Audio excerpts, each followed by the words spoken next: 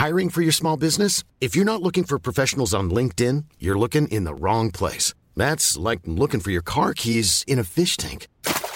LinkedIn helps you hire professionals you can't find anywhere else, even those who aren't actively searching for a new job but might be open to the perfect role. In a given month, over 70% of LinkedIn users don't even visit other leading job sites. So start looking in the right place. With LinkedIn, you can hire professionals like a professional. Post your free job on linkedin.com/people today. Planning for your next trip? Elevate your travel style with Quince. Quince has all the jet-setting essentials you'll want for your next getaway, like European linen, premium luggage options, buttery soft Italian leather bags, and so much more. And it's all priced at 50 to 80% less than similar brands. Plus, Quince only works with factories that use safe and ethical manufacturing practices. Pack your bags with high-quality essentials you'll be wearing for vacations to come with Quince. Go to quince.com/trip for free shipping and 365-day returns.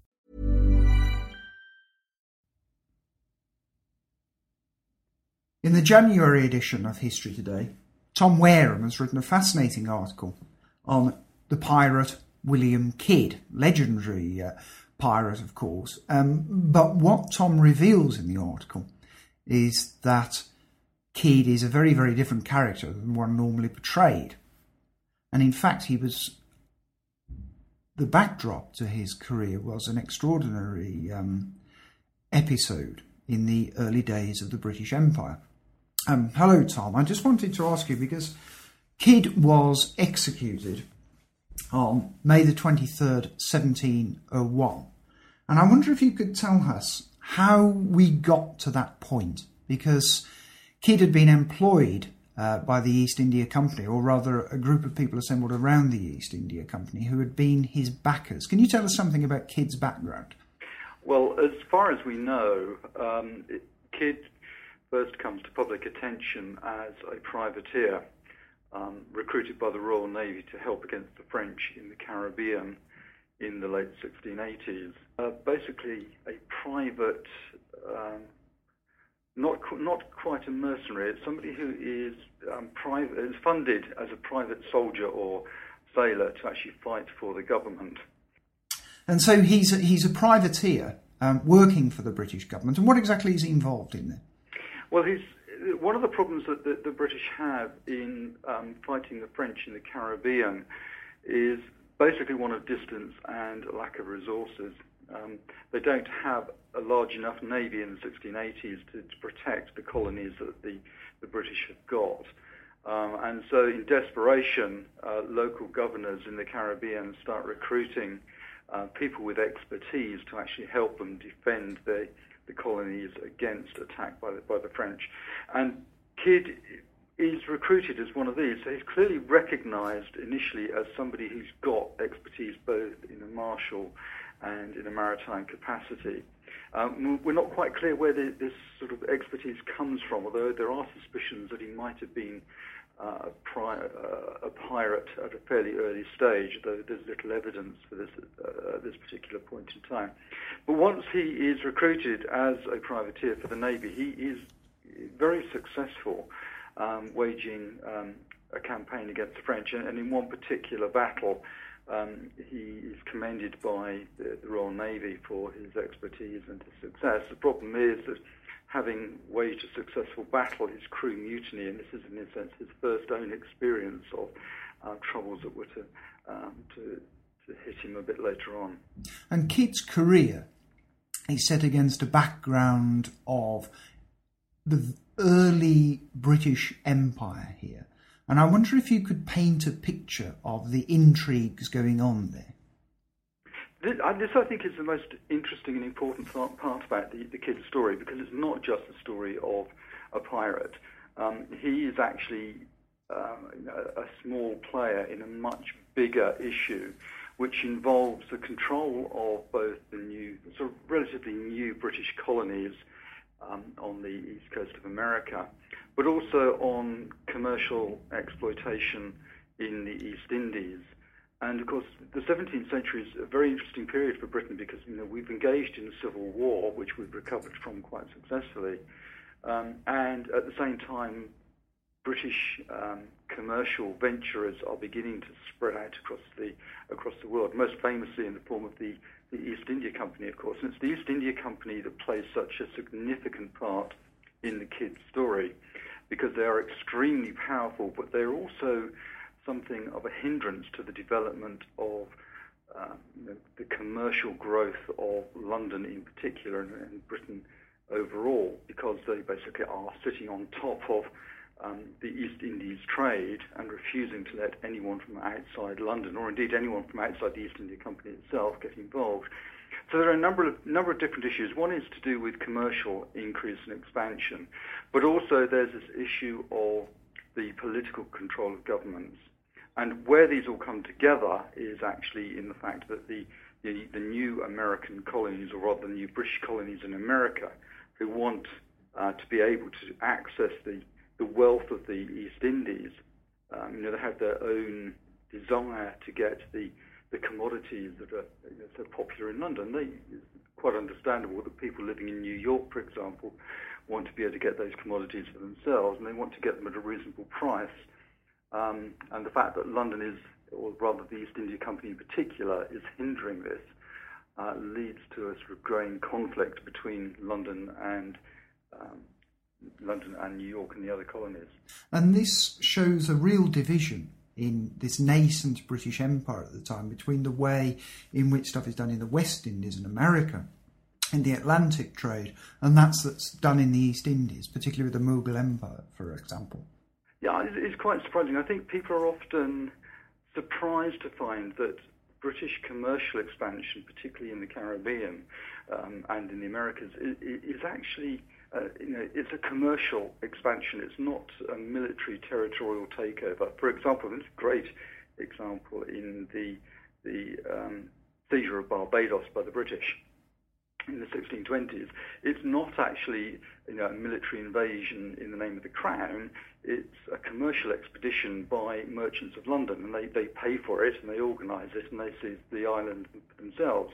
And there's a very interesting bit of evidence for this in a map which is printed around the 1650s, which is actually held in the British Library. And it's a map of the island of Barbados, and right in the centre of it, it says very clearly, the 10,000 acres of land which belongeth to the merchants of London.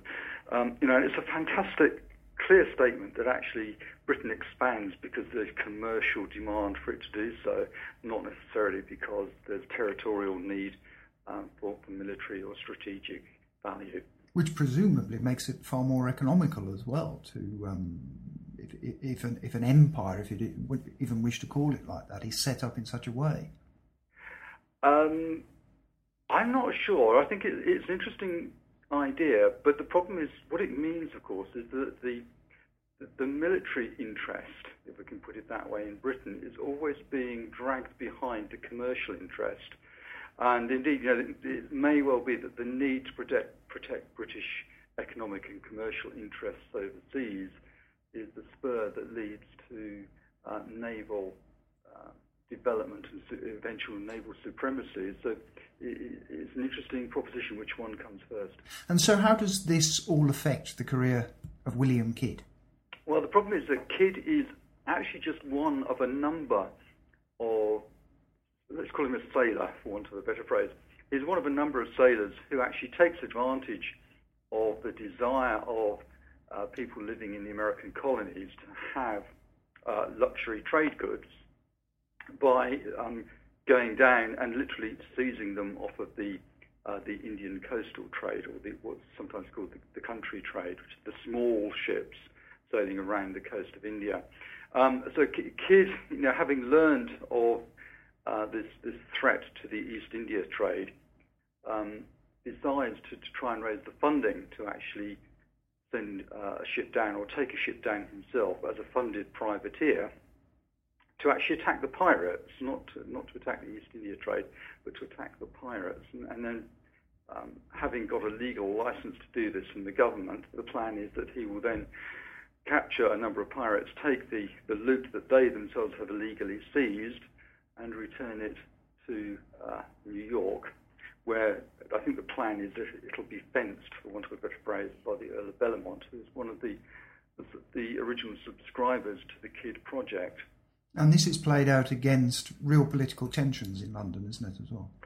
Yes, and it's the background in a sense that's very interesting because we've got the broader political change during the 1680s. Of course, James II, who is one of the patrons of the East India Company, in fact a number of companies, is overthrown by the Whig support for William of Orange. And what's happening is we're not only getting this sort of shift from Tories to Whig politics in Britain for a while, we're also seeing a change, a rise in interest of the sort of, I suppose, the commercial bourgeoisie, if we can use that phrase.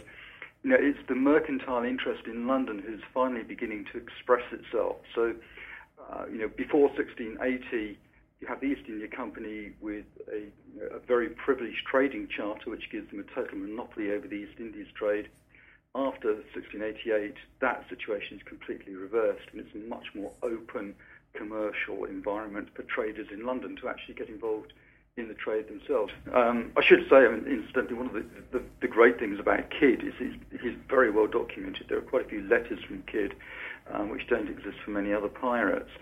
But also, before he is actually captured, a number of his crew desert, and they give testimony to the various authorities, especially to the factors of the East India Company in India itself, about what is going on. So we get a very clear account that Kidd is not an easy man to sail under.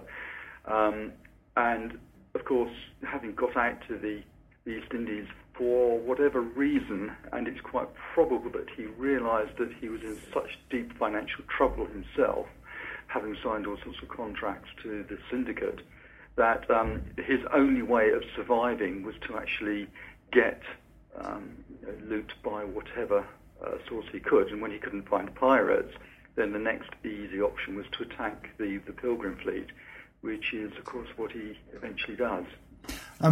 He was eventually charged and executed. Yes.